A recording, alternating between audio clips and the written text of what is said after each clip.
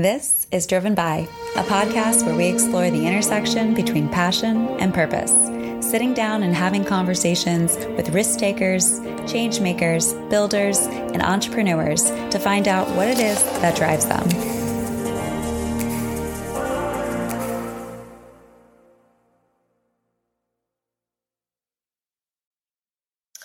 Okay. Well, hi, everybody. My name is Hope Wiseman. I'm the founder and CEO of WiseCo, and we own and operate Marion, Maine, which is right now a medical cannabis dispensary in Maryland. We're about to go adult use in July. So that's super exciting. But yeah, I've been in the cannabis industry going on almost 10 years now, which is super crazy. But it's been super exciting. There's been so many things that have changed in the industry. Also, just like personally, my background is in finance. Then I've done a lot of other fun stuff. I've been a Falcons cheerleader. I grew up doing pageants and like dance competitions, all that good stuff. I box now with you, Karen. So, that's how we met. And, I'm really into staying in shape and being healthy, which I think also helps me be a better leader. I do a lot of different stuff. I've lived a lot of lives. I have been so eternally blessed to get to know you. It has been such a pleasure being able to box alongside you, being able to work out alongside you. And now we're getting to have this conversation, which I'm just so excited about, because I think there's something to be said about somebody that has a cool job or has started a cool business. But on top of that, you are very much a pillar of a woman, female entrepreneur, just out there, having active conversations, not just to kind of help your business grow, but just also help the overall industry grow. Yeah. And I feel you've been having a lot of very cool conversations with state and local government, et cetera. And I've just been sitting back and watching and just been so impressed by you. We already talked a little bit about how we know each other through fitness. I'm really, really excited just to tell our listeners, ultimately how you've gone and lived all of these different lives and how you've ended up where you are today. I do love the pageant, a little bit. I do love the cheerleader a little bit, and all of those things are wonderful. But how have we gotten to be who we are today, just owning and operating your own business and being really an advocate for the cannabis industry? This industry, it's emerging. It's new. I like to say that if we have 100 laps, we're probably on lap 10, so it's still very new. And that means that I got in on lap 2 or 3. Mm-hmm. So legal cannabis goes all the way back to the 90s in California, when they started kind of this compassionate care program where people could do home grow. And then actually sell to dispensaries. It was very, very different than these legal structures that are coming up now. But I've always been interested in the industry, so I had always been following it. I was also raised by a woman who is very entrepreneurial in herself. My grandmother is, my great grandmother was. So I was raised to look for opportunities like this. And like I said, I always had the interest of cannabis, and I knew that legalization would make its way to the East Coast. But as it did, that was around the time I was graduating from college. Got it. And, I just saw the opportunity to get into an emerging industry at the ground floor level. I also knew that because of the potential of the industry, that the types of people that would be trying to get in would be very well capitalized and have a lot of resources that I didn't have. So, ground floor, first stab at the first round of licenses would be my best bet.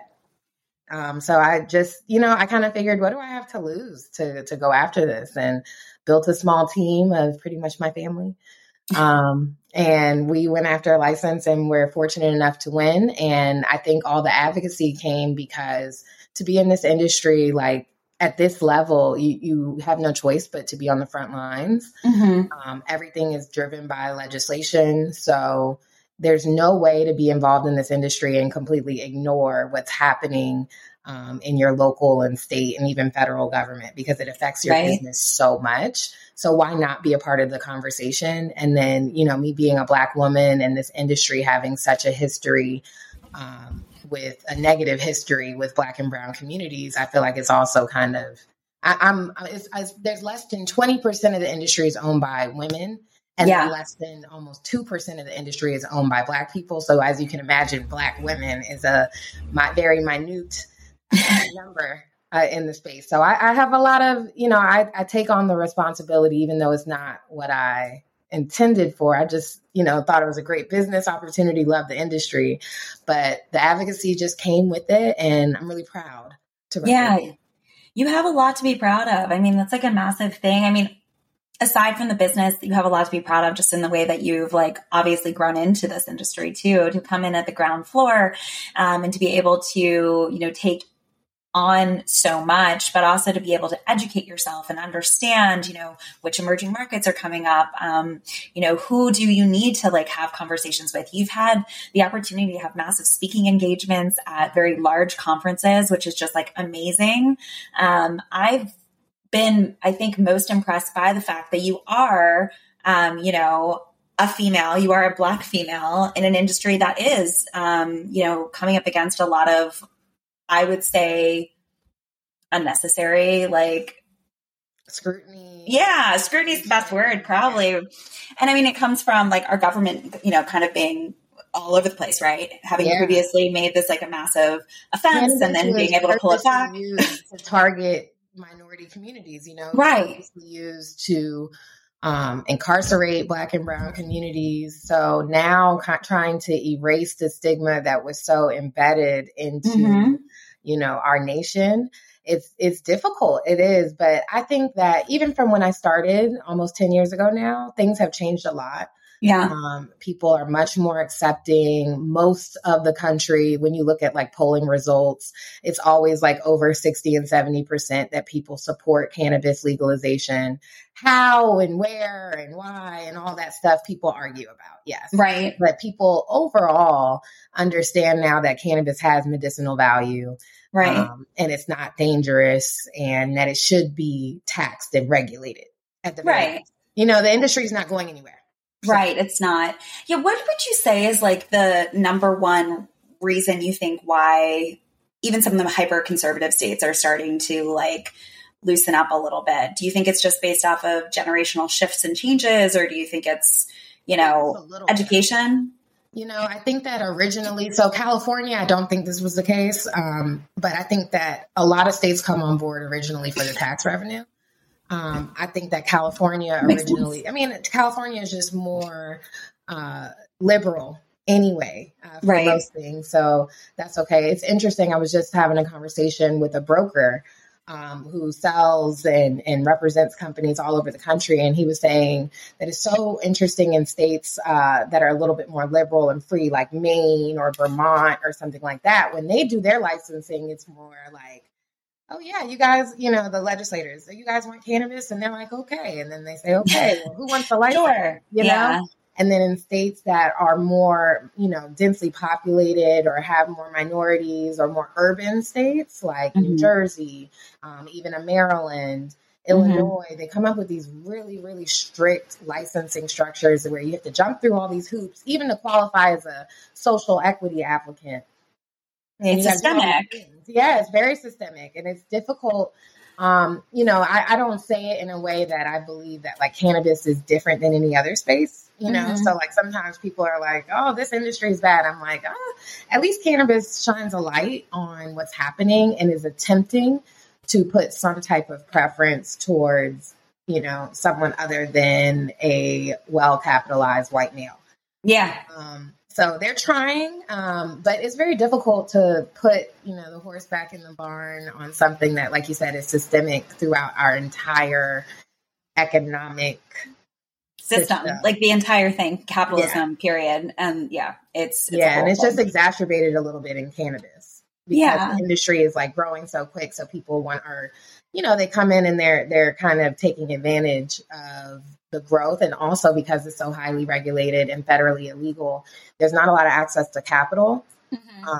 So it's, someone where it's difficult for them to get access to capital regardless. When you add this extra layer on, it becomes impossible. So the people that win are people that are independently wealthy. Right. Which is again, there's a level of systemic like issues tied to that and in some capacity as well. I think what's interesting is that you did have a finance background and then stepping into entrepreneurship and stepping into, again, an industry that we're talking, does have a massive like opportunity from a capitalistic standpoint. I'm curious like how much your education background has helped you out, or if you feel like, yeah, okay, it's armed me a little bit, but like really you're kind of learning and building the ship as you go. Yeah, I mean, I'd say a little bit of both. I will say that the soft skills, and I gained a lot of hard skills too, but the soft skills that I gained from going through, the journey of getting a job in investment banking, all the internships that I had, all the interviewing that I did, and then finally my full-time job the year that I was working. I just really learned how to figure things out, how to work long hours, how to just kind of grind through. And I feel like those skills have been it probably gave me the confidence I needed to be able to do what I was doing. Had I not gone through that journey of investment banking, I don't know if I would have felt like I was qualified enough or that I could even do what I was doing. I might have just felt like, no, I can't go run a company yet. I'm not prepared, or I don't have the experience. Right. But investment banking, I mean, they're throwing you in rooms. I was young. When I was at JP Morgan, I was in rooms with CEOs of companies that I was just shocked, so it definitely gave me a level of confidence that helped me. Hard skill wise, sometimes I laugh. I'm like, I wish I had a few more years there, kind of in corporate America, specifically investment banking, because I do feel like had I like sharpened my modeling skills and all that a little bit better, I would be unstoppable. But hey, can't be great at everything. I have a feeling you are unstoppable. So putting a pin in this really quickly, because I do want to come back to this. When you look back to like when you were little Hope, like baby Hope, maybe not baby, but kind of coming into her own like little girl moment. What did you want to be when you grew up? When I was younger, I knew my mom's a dentist, right? Okay. And my dad worked in a hospital, administrative side, but worked in a hospital. So I was always like, people always thought, oh, you're going to want to be a doctor or a dentist. Sure. I wanted to be a lawyer. I wanted to be Miss America first and a lawyer. And I just knew it. So I was always arguing with people. I love that. It's interesting. I mean, you got to take yourself into the pageant world at one point or another. And, the lawyer aspect is interesting too, in the way that like you are having to be so well read up on regulations and, state and local law and even federal laws. I mean, you're kind of getting to do a little bit of both of that. And I think that there is a level of pageantry and what you have to do when with the way that you have to interact with people and the way you have to get stakeholders engaged and involved and making sure that everyone's bought in on your vision. So it's interesting just to understand kind of how like it all kind of comes together. It all ties together. Yeah. I feel like pageants gave me I can kind of turn it on, turn it off when I need to. Yes, ma'am. And I just remember being like 15, going to mock interview practice and like answering questions about current events and things like that. Now, that's not hard for me when someone sticks a mic in my face or they're like, hey, can you get up and talk about how you feel about this? I'm used to that, having a platform, having to communicate that. Been doing it since I was a little girl. So that is like a plug right there. I mean, there's good and bad parts of pageantry or like any of that, but just generally speaking, being able to put young women in a position, where they are able to like kind of hold ground and like be confident in their space. And it doesn't have to be in pageants, but just like understanding that this is like you're setting skills up for potentially, entrepreneurship at a long term. Yeah. So going back to this world where you were in investment banking and kind of, going through and having a grind that's tied to, I mean, investment banking is like heavy, right? For a lot of people. Do you remember like the moment where you were like, like, no, this isn't it for me. There's something else for me. I do. I mean, I always knew, I remember being in New York. So I ended up taking a full-time job in Atlanta, where I went to school. But I remember being in New York, it's like 4 a.m. I'm waiting for the train. I'm just like, yeah, I was like, I don't even like this that much. Yeah. No, like, yeah, no, because I'm not going to get home. It's not like I'm going to be home at like 2 or 3. No, I'm going to be home at like 8 or 9. And I'm going to have to like eat and go to sleep and like wake up and do it again. You know, I'm just like, no, I can't do this. I can't imagine this being the next 10 years. Right. Then I took a job at a different bank in Atlanta. I thought not being like physically on Wall Street would be a little bit better for me. And I pretty much decided early on, I don't want to be a career investment banker. I'm not trying to be an MD one day. Yeah. You know, so I don't have to go to the best bank on Wall Street. I just got to get a job. Right. And I remember like I moved right across the street from my job. Like I could walk to work every day. I was that lazy. But I was like, look, if I'm going to be here 12 hours, you know, the least I could do is like walk across the street to eat a sandwich out of that, that environment. But I remember one morning, like being in the shower and I was just like crying my eyes out. And I was like, yeah, I don't want to feel like, again, I was like, nope, staying in Atlanta didn't help. So I think at that point that my brain started shifting, and I just was accepting energy of new ideas. And I feel like that's when, you know, how like you start thinking of a yellow car, then all of a sudden you see yellow car. Yellow car. You manifested almost. So I had that moment, like, and I remember it was that morning I was like crying in the shower. I was like, yeah, mind shift. Like I gotta do something else. And I just started seeing cannabis stuff everywhere. Right. Like, CNBC, what year was this? This is 2014. Right. I'm seeing it like everywhere. CNBC, Time Magazine, Dr. Gupta did that documentary. I love Dr. Gupta. You know, I love Sanjay Gupta. Like, yeah, that's it. You know, and I'd always been a cannabis user. Yeah. And I was high performing still. So it was kind of like a secret, except for like if you knew, you knew. So for me, I'm like, why am I getting these signs from like a work perspective about this? And I just, you know, I did my research and I remember like when I saw that Maryland had just legalized medical cannabis, I was like, oh, this is why. This is what you're trying to draw my attention to. And I just went for it. Everything just started falling into place. Like whenever that happens for anybody that's like, how do I know if I'm on the right track? Like things just start falling into place. Maybe you'll text someone and they'll be like, darn, I was just about to text you. Like, yeah, things like that happen to me all the time. That's how, those are my signs that I know I'm in alignment. Well, I think part of that is also just allowing yourself to be receiving of that, right? A lot of people write things off. They don't really take time to pause and kind of allow those things to come to them and recognize that, okay, this chip has fallen. Now this chip has fallen. And all of a sudden all your chips are out and like, okay, this is my path. Yeah. And I think oftentimes it comes from us moving too quickly and not just taking enough time to like really, really sit and think about what it is that we want or what we don't want. And then being able to cultivate like an environment that ultimately, satisfies our needs while also allowing us to find fulfillment. You were a cannabis user for long. You've been a cannabis user, right, for a while. Do you feel that it is sometimes difficult for people to shift mentality from being a user to wanting to like run a business? I guess like for you, what was that experience like? You're like, I use cannabis. Like I'm pretty well educated because it's something that I'm putting into, but shifting and moving into the industry. Yeah. What was that like? So it's interesting you say that. I don't find that most cannabis users are well educated about the plant.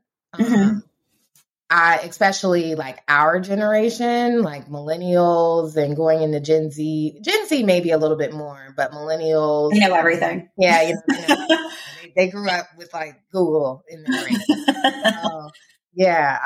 Maybe a little bit more to an extent, but yeah, I find that a lot of people now need a lot of education and it helps them understand like why certain things happen. I find that the stigma is still there, even with people who use cannabis. And which that's is the craziest thing, right? It's going to take a lot more education, a lot more mainstream crossover. It's funny. I just launched a newsletter called Cannabis. I know. I'm a subscriber. I love it. Thank you. Yeah. First one, I just did like a little bit of Q&A, but the second newsletter, which, we're recording this in March. I'm not sure when it will drop. It'll come out soon. The second newsletter, the April newsletter, is going to be about a lot of cultural crossover. But yeah, I definitely think that that's what it's going to take to really eradicate the stigma and help people understand like what they're doing, why they're using cannabis. At the end of the day, cannabis is medicinal, has a lot of medicinal properties. It can also be overused. It can be abused. All of these things. You can't die from using cannabis. You really can't overdose. It's not humanly possible. You'd have to do a lot, maybe some genetically modified, engineered, synthetic stuff, but yeah, it's in your head half the time. Yeah. Oh, well, I mean, you can definitely get too high and get very, very paranoid. Yeah, exactly. That's possible. Almost everyone's had one of those stories. Mm-hmm. Even me. Yeah. So yeah, I mean, education is going to be at the forefront of the industry for the next, one of the bills that President Biden just passed at the federal level, or I don't know if it's a bill per se. I'll figure that out and we can quote it. But it's pretty much he passed. I think it's a research bill to allow for more research at the collegiate level, so we can get actual, documented research. Because right now, a lot of stuff is just anecdotal and going off of stories and situations that we've seen work. But we need research that is clinically proven, that, they can record and say, this is fact. Yeah. Right now, we don't have that.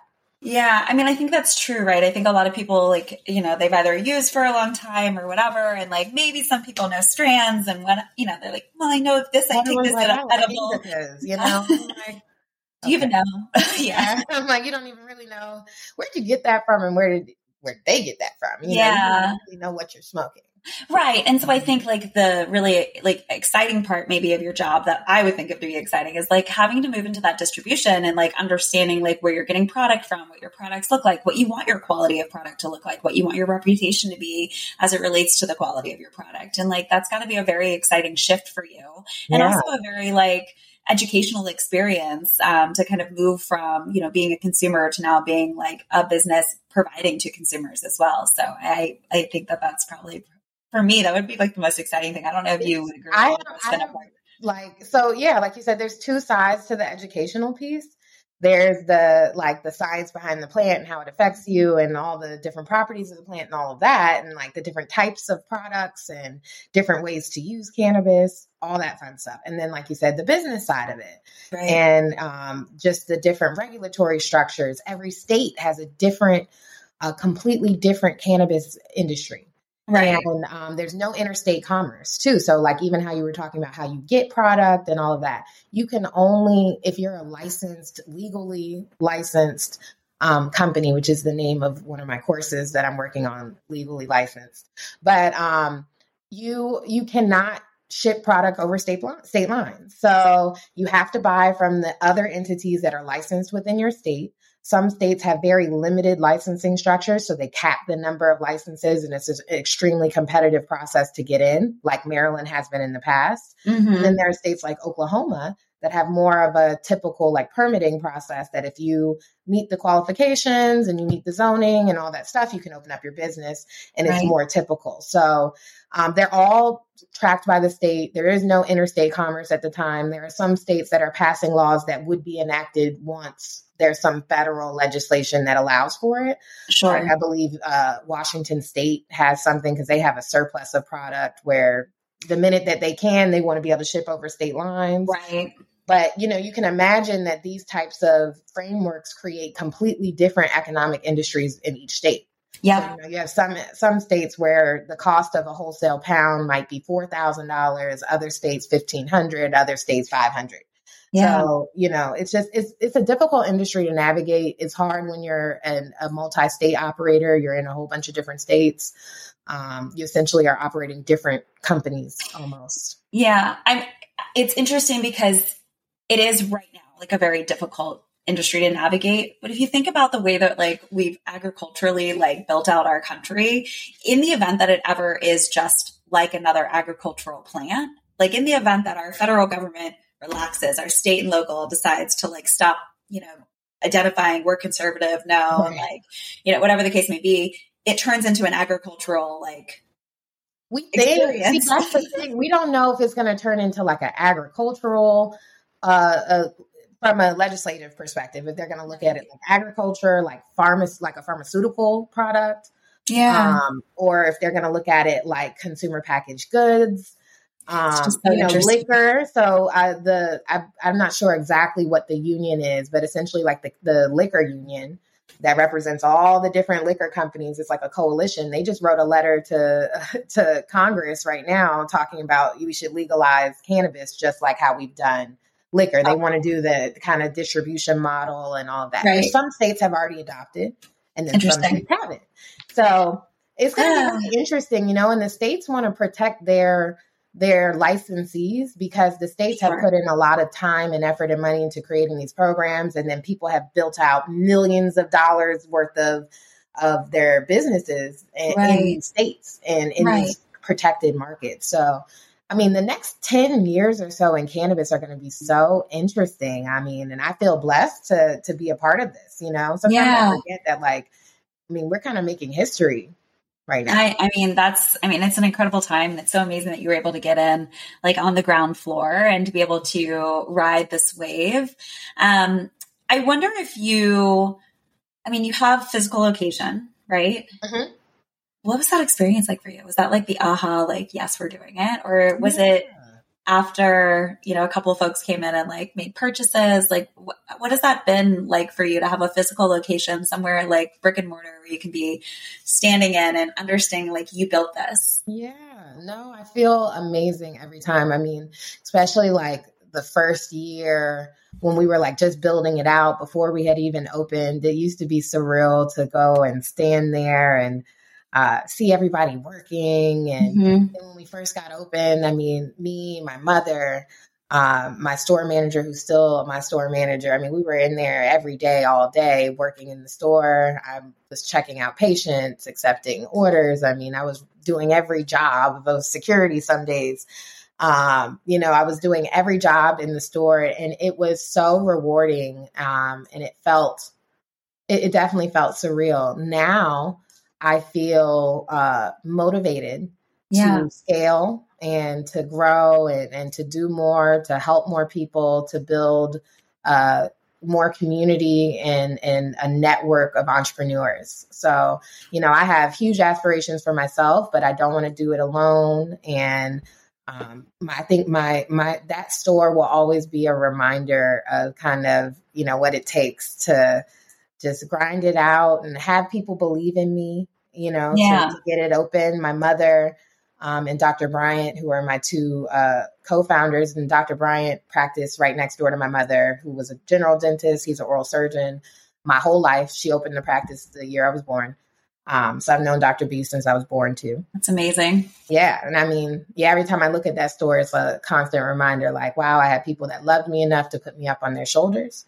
Yeah. My community loved me enough to support me.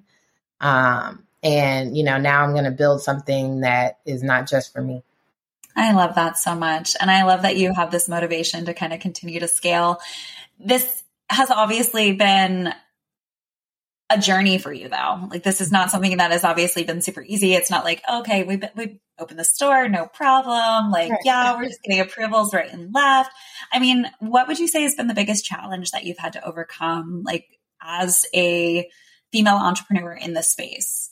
Okay. So I think that I think there's some obvious ones that every entrepreneur in this space goes through.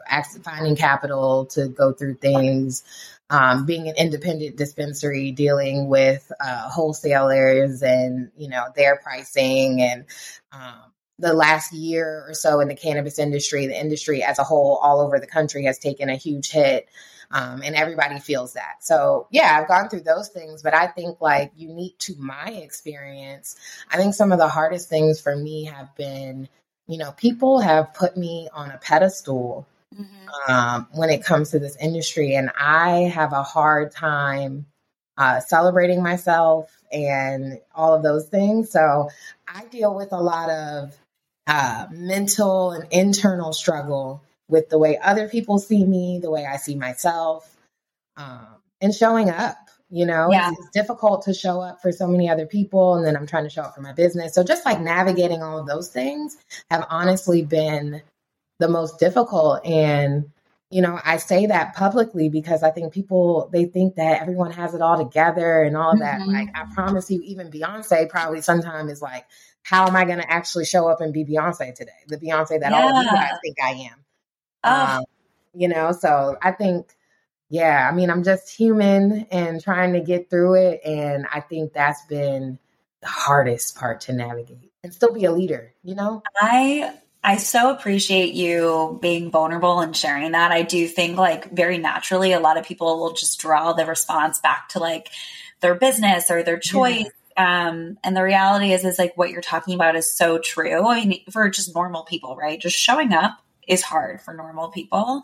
Showing up as a boss in your business, hard.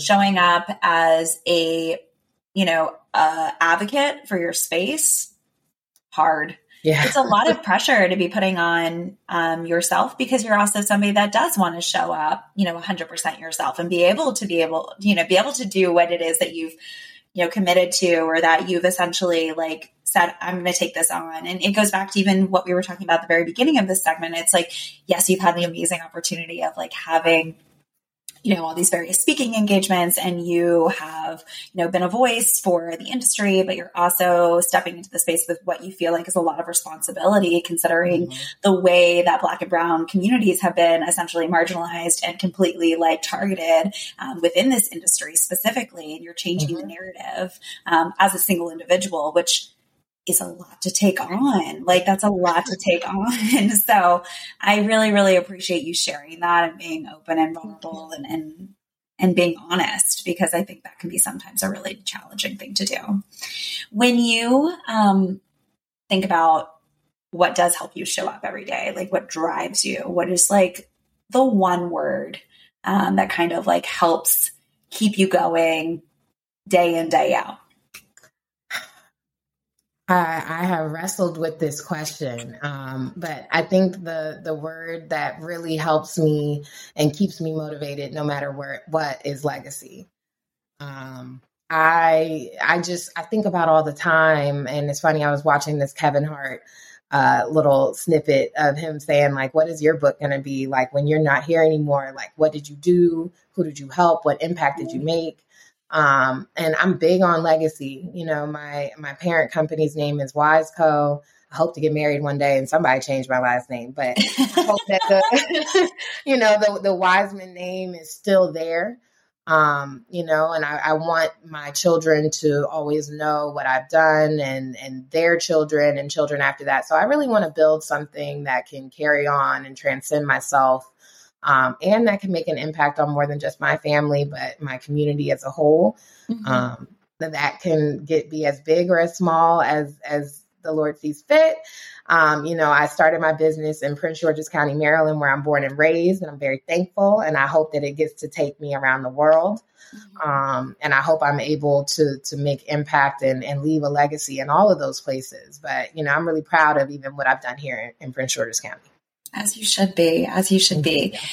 When you think about the business and what I know you said the next 10 years are going to be transformative for this industry, but just thinking about your business specifically, and you think maybe like the next 5 years, what are like the things you're looking forward to? And what are you, planning that you're able to share?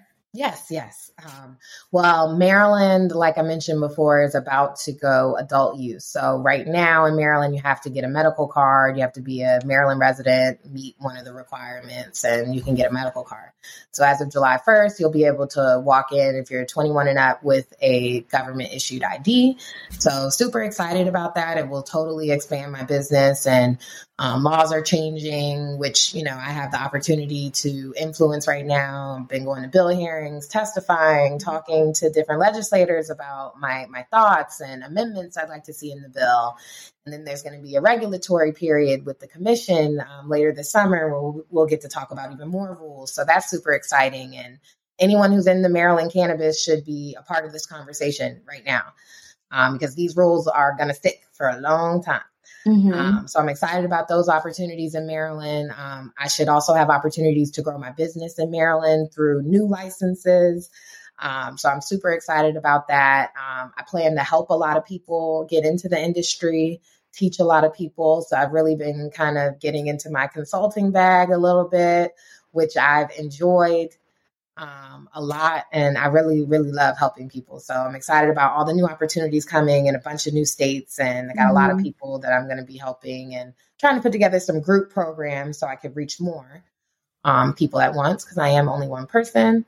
And then also we have some things going in New Jersey. We are pursuing a manufacturing license there.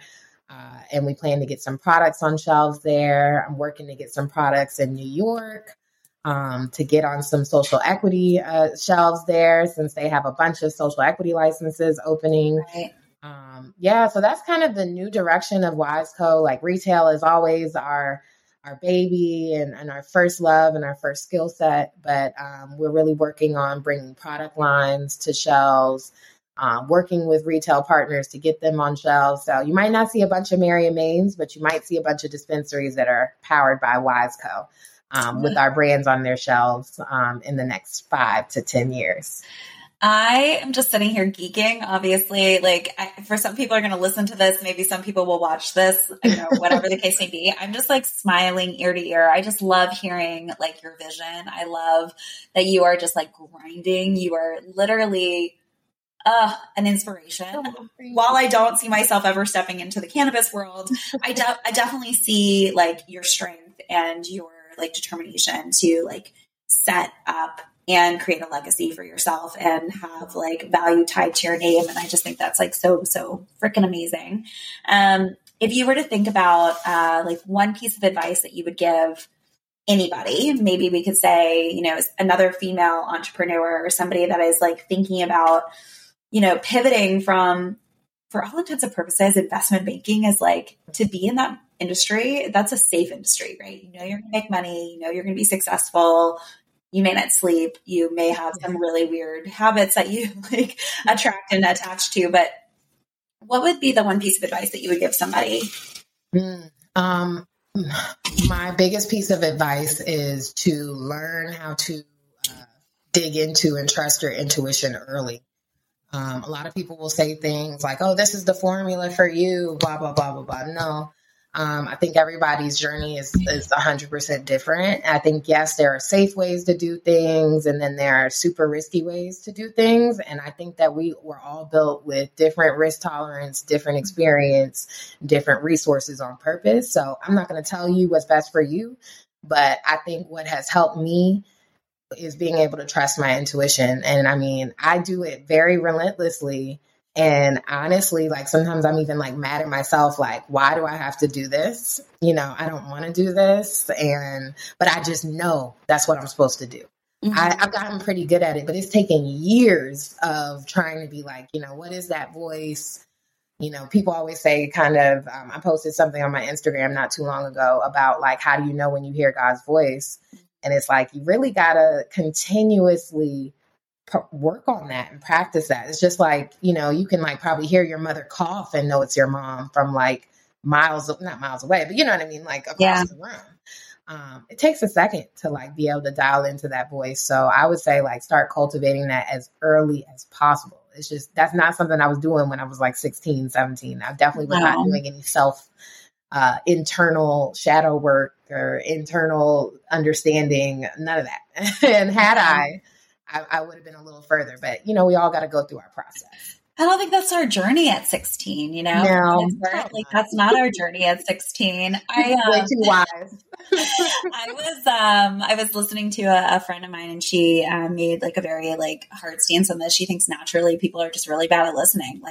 We're just kind of bad listeners. The reality is that we're overwhelmed and overstimulated, and taking time to actually sit and listen can be really, really challenging. And so I think it's great advice, right? To be able to continue to stay vigilant and continue to practice on how you listen to those little words or little voices or God's voice or your intuition, your gut, whatever you want to call it. Yeah, exactly. Because I think it can help, kind of push you down the right path. Totally. if people want to learn more about you or they want to stay up to date with the things that are happening with Wiseco, what is the best way for them to do that? Where can they find you? Where can they subscribe to? What are all the things? Totally. So best way to find me is on Instagram or LinkedIn. If you really are trying to do business, go to my LinkedIn. If you want to just stay up to date with what I have going on, my speaking opportunities, educational stuff I put out, if you want to subscribe to my newsletter, head over to my Instagram at I am Hope So Dope. People have been calling me that since middle school. I didn't make that name up. It works though. It does. It continuously works. And now I just can't get rid of it. I love it too much. I love it too. Don't get rid of it. Yeah. Hope, I really, really appreciate you taking time to chat with me. I know that you are a busy lady. And so this is like something that I'm very grateful for. And I'm so grateful for your honesty and openness and all of the like incredible work you're doing in the space, and also the voice that you're having for women, but more importantly, the voice that you're having for women in your community, or more specifically, the voice that you're having for Black women. I think like that's incredible. I love that you are who you are. And I have really, really been very, very grateful to like even share space with you, sweat with you, work out with you, and have conversations with you. So thank you so much. You inspire me just as much. Thank you. All right. That's the show. Thanks for tuning in.